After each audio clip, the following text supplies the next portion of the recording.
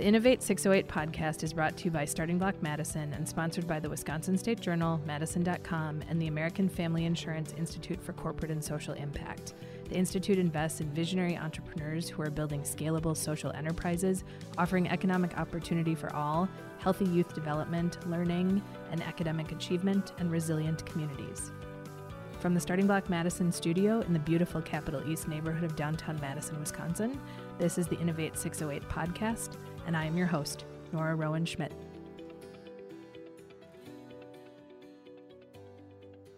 Today in the studio, we have Heather Wentler, Executive Director and co-founder of Doyen. Doyen unleashes and ignites the power and potential of women entrepreneurs to create entrepreneurial ecosystems where all women thrive. Doyen focuses on 3 core strategies to support women entrepreneurs as they launch and scale their ventures: developing the entrepreneur, funding the ventures, and transforming the narrative. Heather, thank you so much for joining us today. Thanks so much for having me. It's a pleasure. I've read reports of women exiting the workforce in record numbers in 2020. With all of the progress that's been made for women in entrepreneurship, 2020 really seems to have tossed all of that progress out the window. Increased family responsibilities, financial challenges. I know that this isn't a really fun way to start a conversation, but let's dive in. Yeah, I mean, the best thing you can do is face the reality, and that's what it is. You know, COVID sucked on so many levels, but it's another level for women as far as what workforce, not just as running your own business, but just being in workforce in general has looked like over the past 15 months. And the numbers are atrocious. Do you have some of those numbers? Yeah, I mean, so what we've seen is basically a lot of it revolves around what's going on with children, since we know that women are still very much seen as the primary caregivers.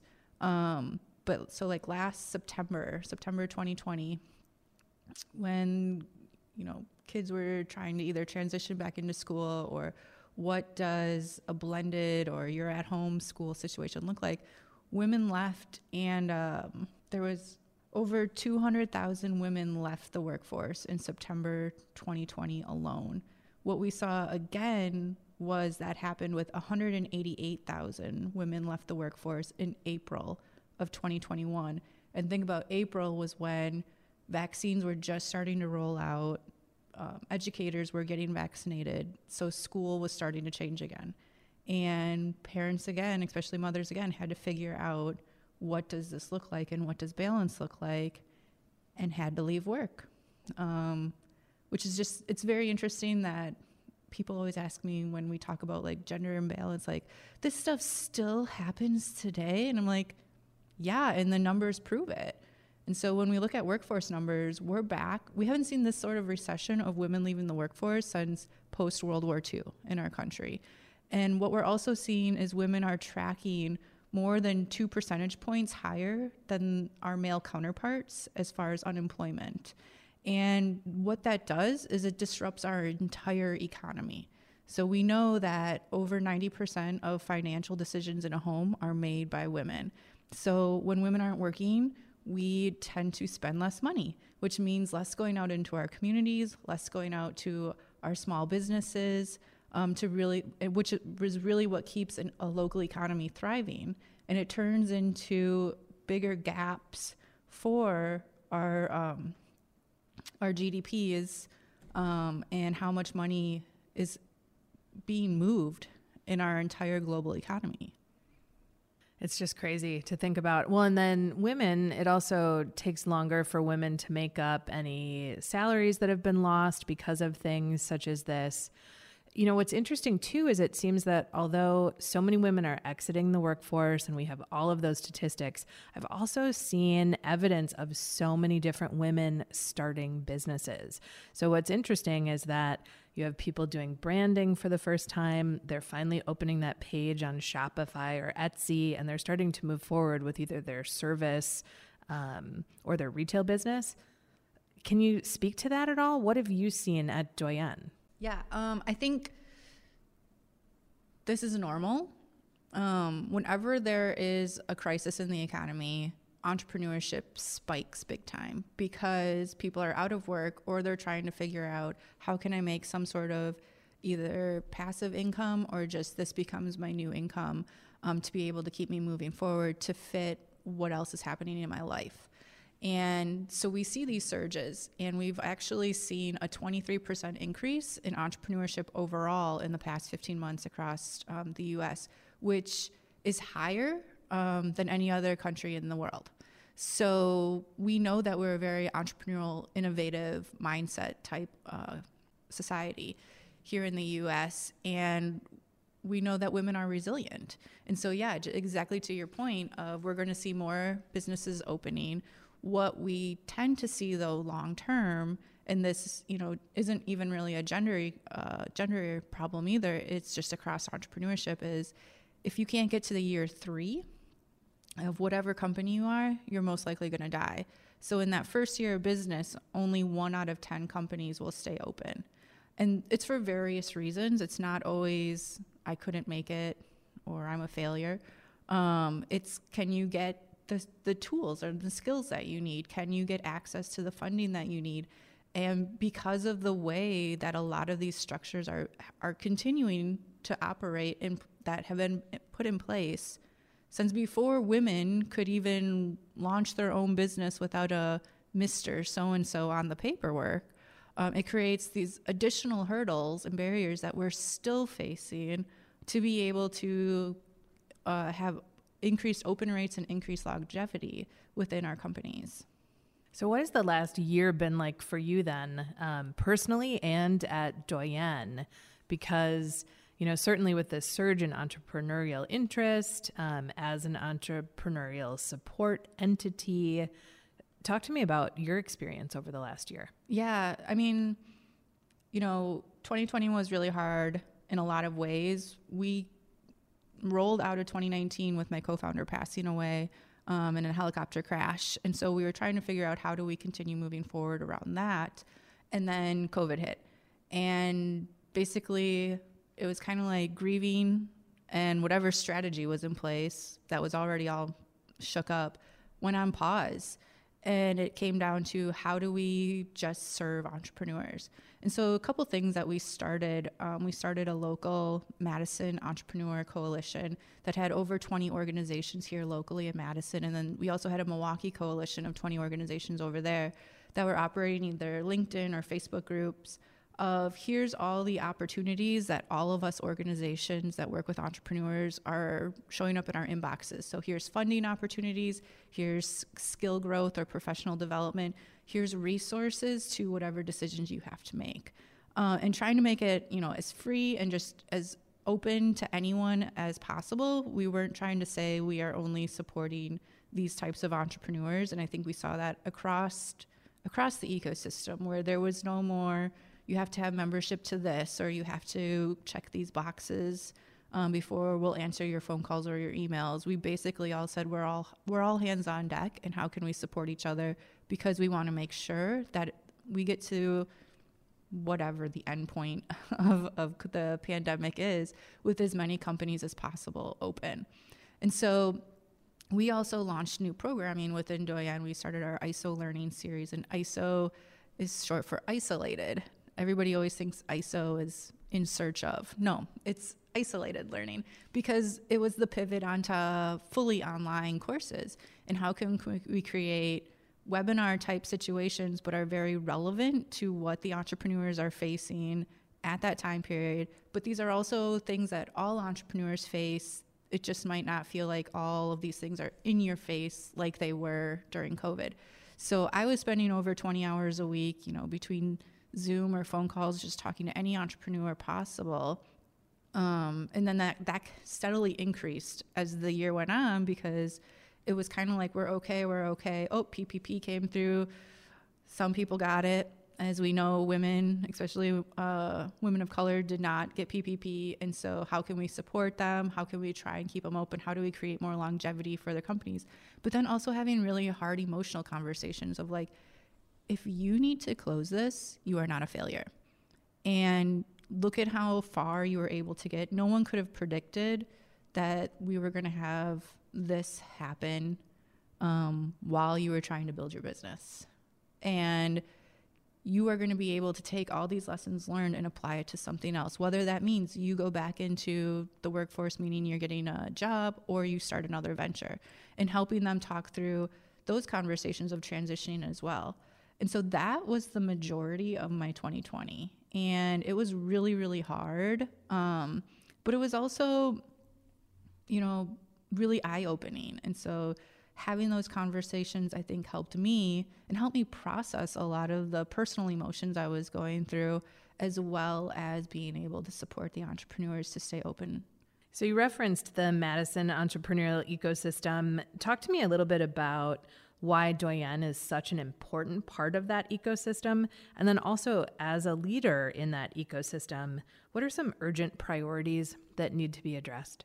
I think so. I've been part of the Madison ecosystem since 2011, and I'd had experience with it prior to that because my husband is also a local entrepreneur. There really hasn't been a lot of change. And when Doyenne started in 2012, it was because people were coming to us saying, this is not okay. Who is seen as the top is not okay. What is getting validated or recognition is not okay, because it only worked for primarily one type of entrepreneur. And when you say one type of entrepreneur, are you referring to a certain industry or? Well, I would say it was mostly white men, but then also it was very heavily focused on the tech and biotech sectors. Okay. And so trying to show, even when you look within tech and biotech, there are a lot of amazing women who have started and ran companies in the Madison area. Why are they not getting the recognition that they deserve compared to this other person who doesn't really have the success behind them, but someone else has said they're worth it or they're worthy, and so we've lifted them or propped them up as what's seen as successful, versus someone who actually has built scalable companies and brought jobs, job creation, and economic prosperity to our community. So that is really, you talked about in the introduction what the 3 pillars that Doyenne really focuses on. That transform the narrative is really about how do we as a local entrepreneurial ecosystem, and then also as a greater entrepreneurial ecosystem, think about who is considered successful, and also, and then why, but then also how do we make sure we're not just telling the same stories over and over. So I know people get annoyed when they have meetings with me because I'm like, we need to be thinking about diversity from all aspects, from the gender, from race and ethnicity, from age to industry to, everything under the sun, as far as who are we putting on stages, who are getting articles written about them, and how do we operate opportunities for them as well. And there's a lot of room for growth. And I think there's also a ton of reflection that needs to happen, because as we know, 2021 is very different from a societal standpoint than it was, this time in 2020, summer 2020 versus summer 2019 and prior. And we all have to do that, that self-reflection and be able to grow from it, and also have a changing of the guard and say, I've had my time in the sun. It's time to bring someone else up. And really all of us, myself included, saying, I'm going to open this door, or I'm going to create this opportunity for someone else who I see doing really awesome, beneficial work, and help them rise up instead of me always being seen as the person or the leader. Do you feel as though the events of 2020, the pandemic, some of the shifts in the ecosystem in terms of entrepreneurial support, entrepreneurs coming in and out, do you think it's creating the perfect storm where things will be kind of out of necessity, shaken up a little in the Madison ecosystem? Or are you seeing still quite a bit of need for change? I see a lot of need for change. And I also see more silos being built, because organizations who who should be getting the respect that they totally deserve are not considered as part of the quote unquote in crowd, or, you know, the people that have been around forever. But then also they're also saying, I don't want to be part of that. That's part of the problem. And why should I go and take on that battle and try to make change happen when there's a reason within Doyen, our monthly publication is called Brick by Brick, because we really feel like the whole thing needs to be demolished and rebuilt brick by brick. And that includes having different voices, different lived experiences, different opportunities to be able to really claim that we are this inclusive ecosystem that we tout. In your opinion, what is the biggest barrier to entrepreneurship for your members, for women, for entrepreneurs in general? I think so. I feel like confidence is the number one barrier for especially for women.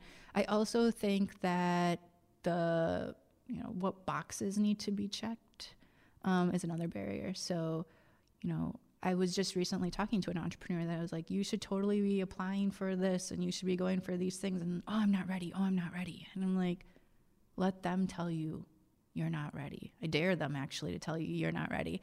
But also, don't hold yourself back because you only check even 4 out of the 10 boxes, because there are others that don't even check the 4 boxes that are moving forward, and then they're going to get those opportunities over you.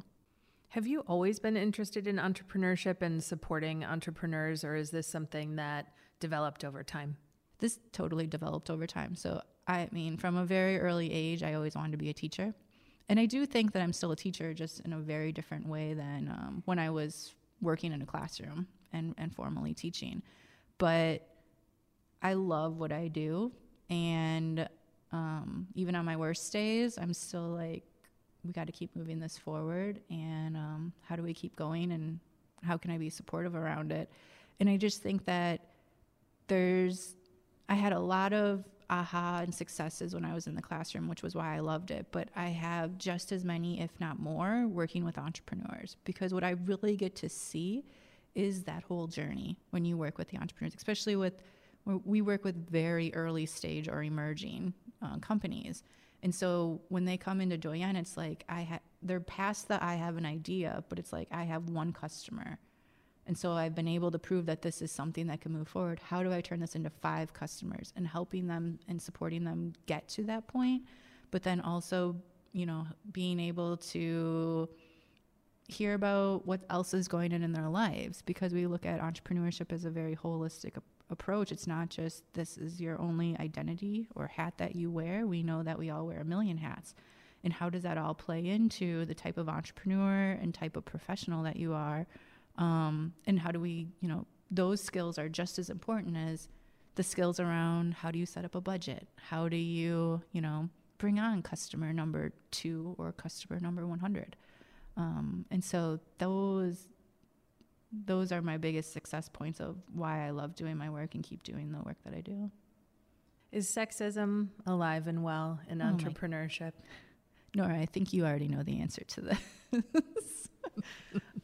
Yes. And what does that look like? Everything. And I think a lot of it is we are trained not to call it out. And if you do call it out, you're ostracized, or, you're just defaulting on that. And it's like, no, I can show you how this opportunity and this opportunity with 2 completely same people is treated differently because of how one of them identifies as a gender.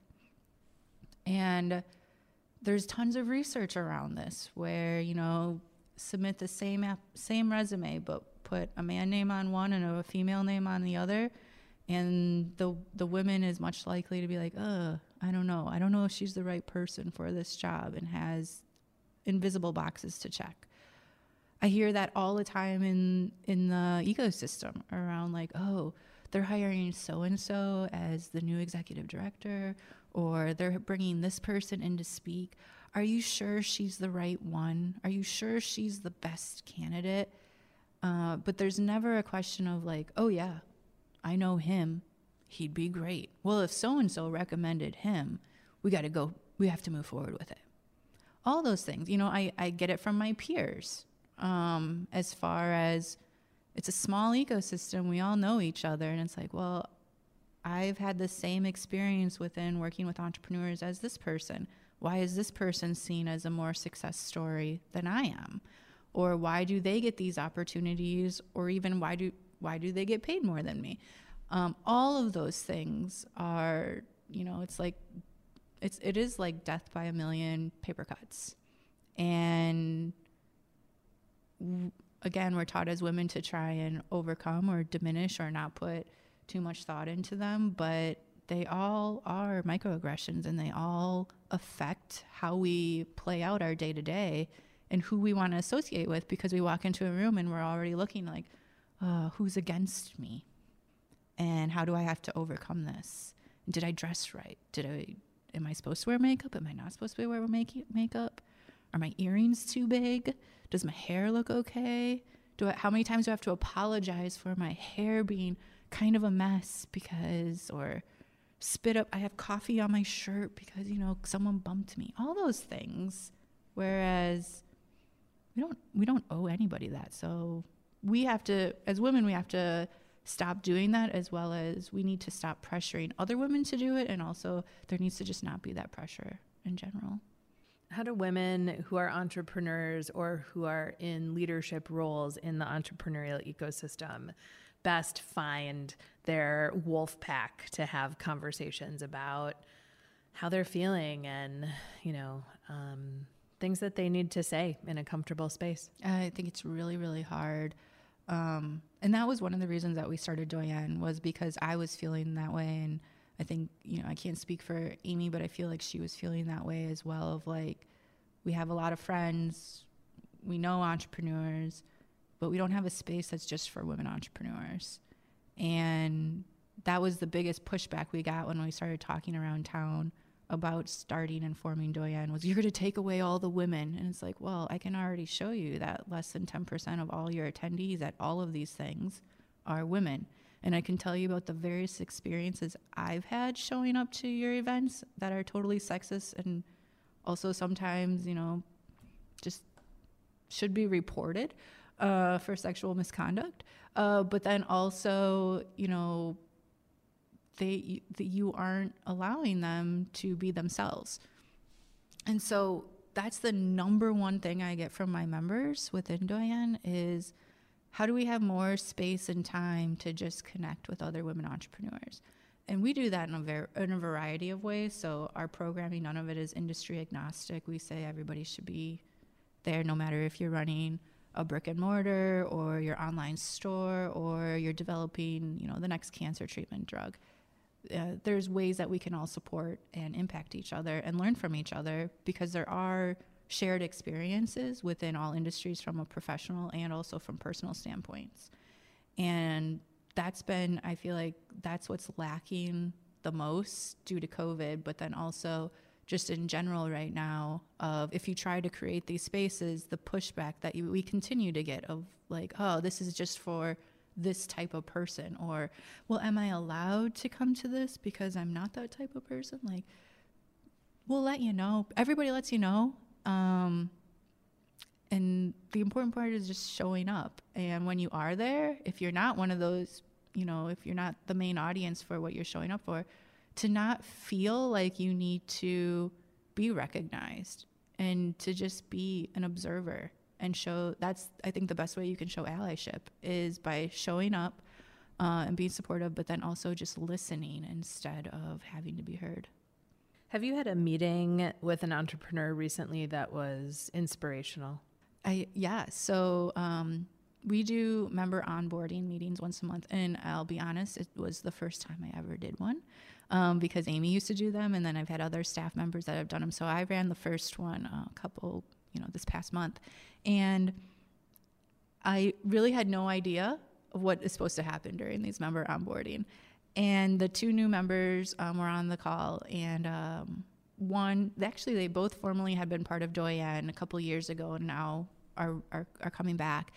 And one has just started a new company. And, we're sitting there And I could tell like she's got her her treadmill underneath, like a desk treadmill going. And so she's walking and I'm like, how you doing? And she's like, I have so much going through my head right now. And I'm like, well, we're here to help if you want us to help. And she's like, I just keep feeling like I need to make this change in my messaging and I need to cut this piece out or reformat it. And can I bounce an idea off you? And we're like, sure. And so she bounced it off of me and the other person in the call. And we both went, you need to do that right now. And she was like, I feel like the universe has been telling me to do this. And I've been pushing back and not listening because I wasn't ready. And now I feel like I'm ready. And so like within 24 hours of the Zoom meeting, they started working on rebranding, and they had already started to see new customers coming in by removing 2 words out of their tagline. And it's insane. And it's just like, and, you know, she reached out and was like, this wouldn't have happened had that onboarding call not happened. And those are the moments that are just like, oh my gosh, that's where the impact happens. It's not just about number of businesses started or revenue dollars or capital investment dollars brought in or jobs created. It's like this company is able to continue moving forward because what felt like an insignificant 45-minute conversation that I was going into, like, I don't know what we're supposed to do, has totally, changed the landscape for this company to be able to keep moving forward. That's amazing. Her desk sounds amazing too. Yes. So tell me a little bit, as a co-founder and an executive director, a person in a leadership role, what is your day-to-day like? And, what's the last few months been like? Talk about your experience just in leadership in general. It's hard. I mean, Nora, honestly, we have a ton of phone calls or text messages because we're like, I just need someone to vent to, because it's also very isolating. And it's something that unless you are another person in a similar position with a similar lived experience, you're not going to understand it. And so having, we talked about having your wolf pack earlier, having those people are so important, because I have my friends that they just don't understand what, even my family, 11 years of doing entrepreneurship, and they're still like, I still don't understand what you do for a job. And so like having those people that get it are what grounds you and also gives you perspective and helps you move forward. And Amy and I had that. And so losing Amy was a huge hurdle, and trying to figure out how to find other people to fill that gap within my life. But then also how to just keep going when there are really hard days of like, are you kidding me? And watching the news and reading headlines and just being like, are you kidding me? Well, we could have told you that was going to happen, but we knew it was going to happen. So are you kidding me?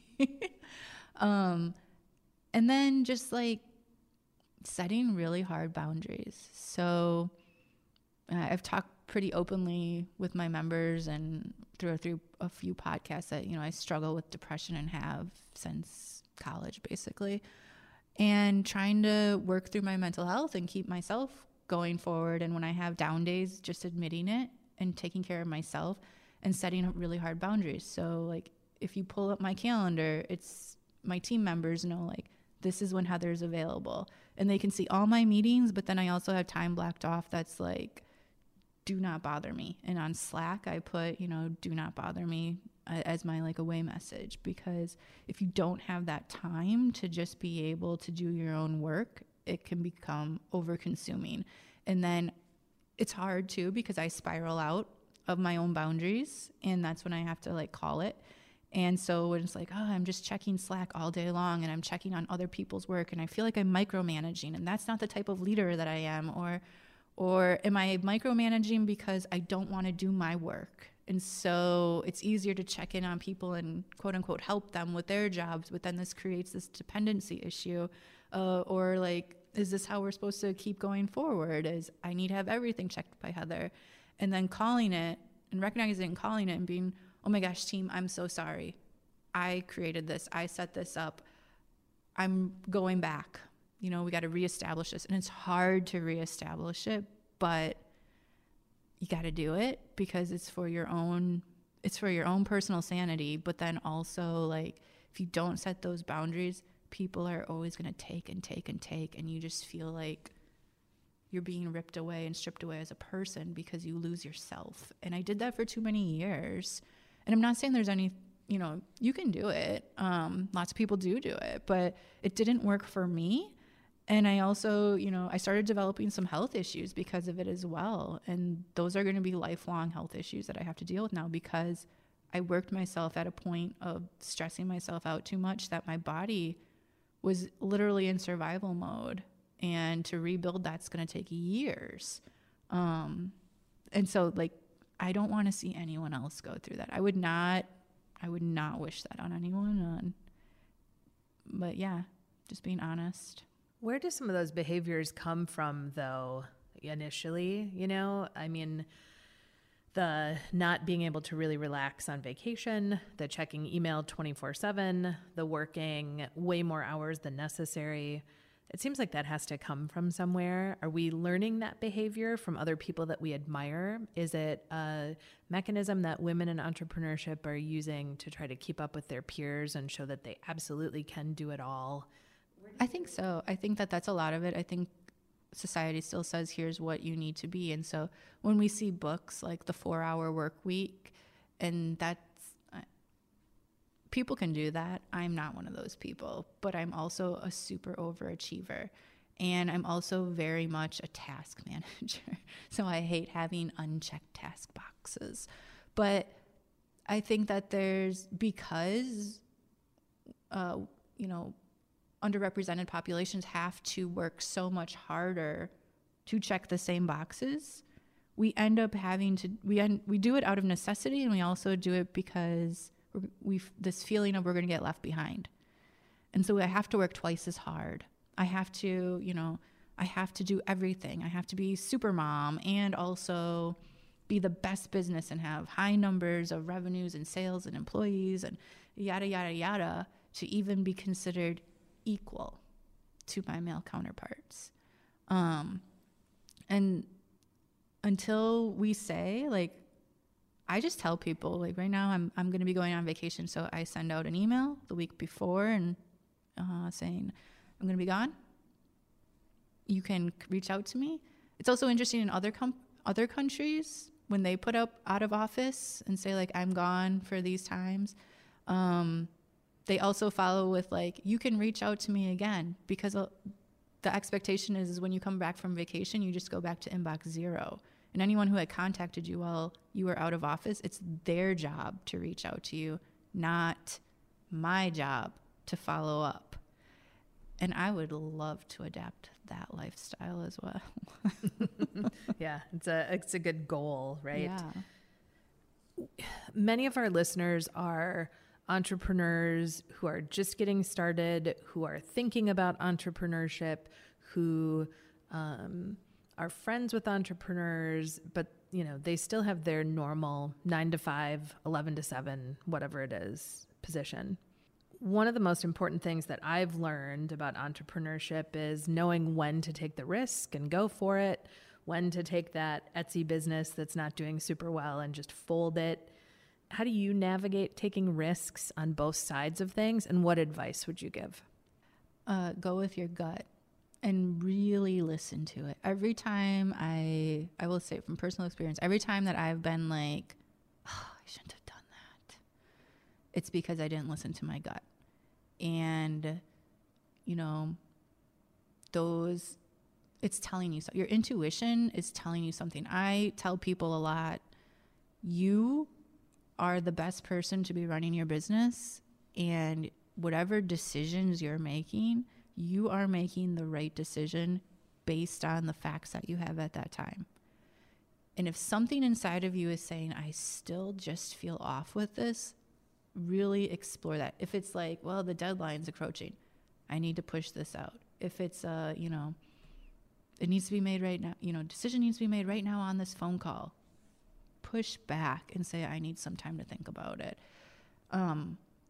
You should never feel like you've lost control of running your own company, or that you are not the right person for your company unless you personally make that decision. And that's an important and hard decision to make as well, as far as when it's time to leave, because there are also times when you could phase out from your company, and there's nothing wrong with that either.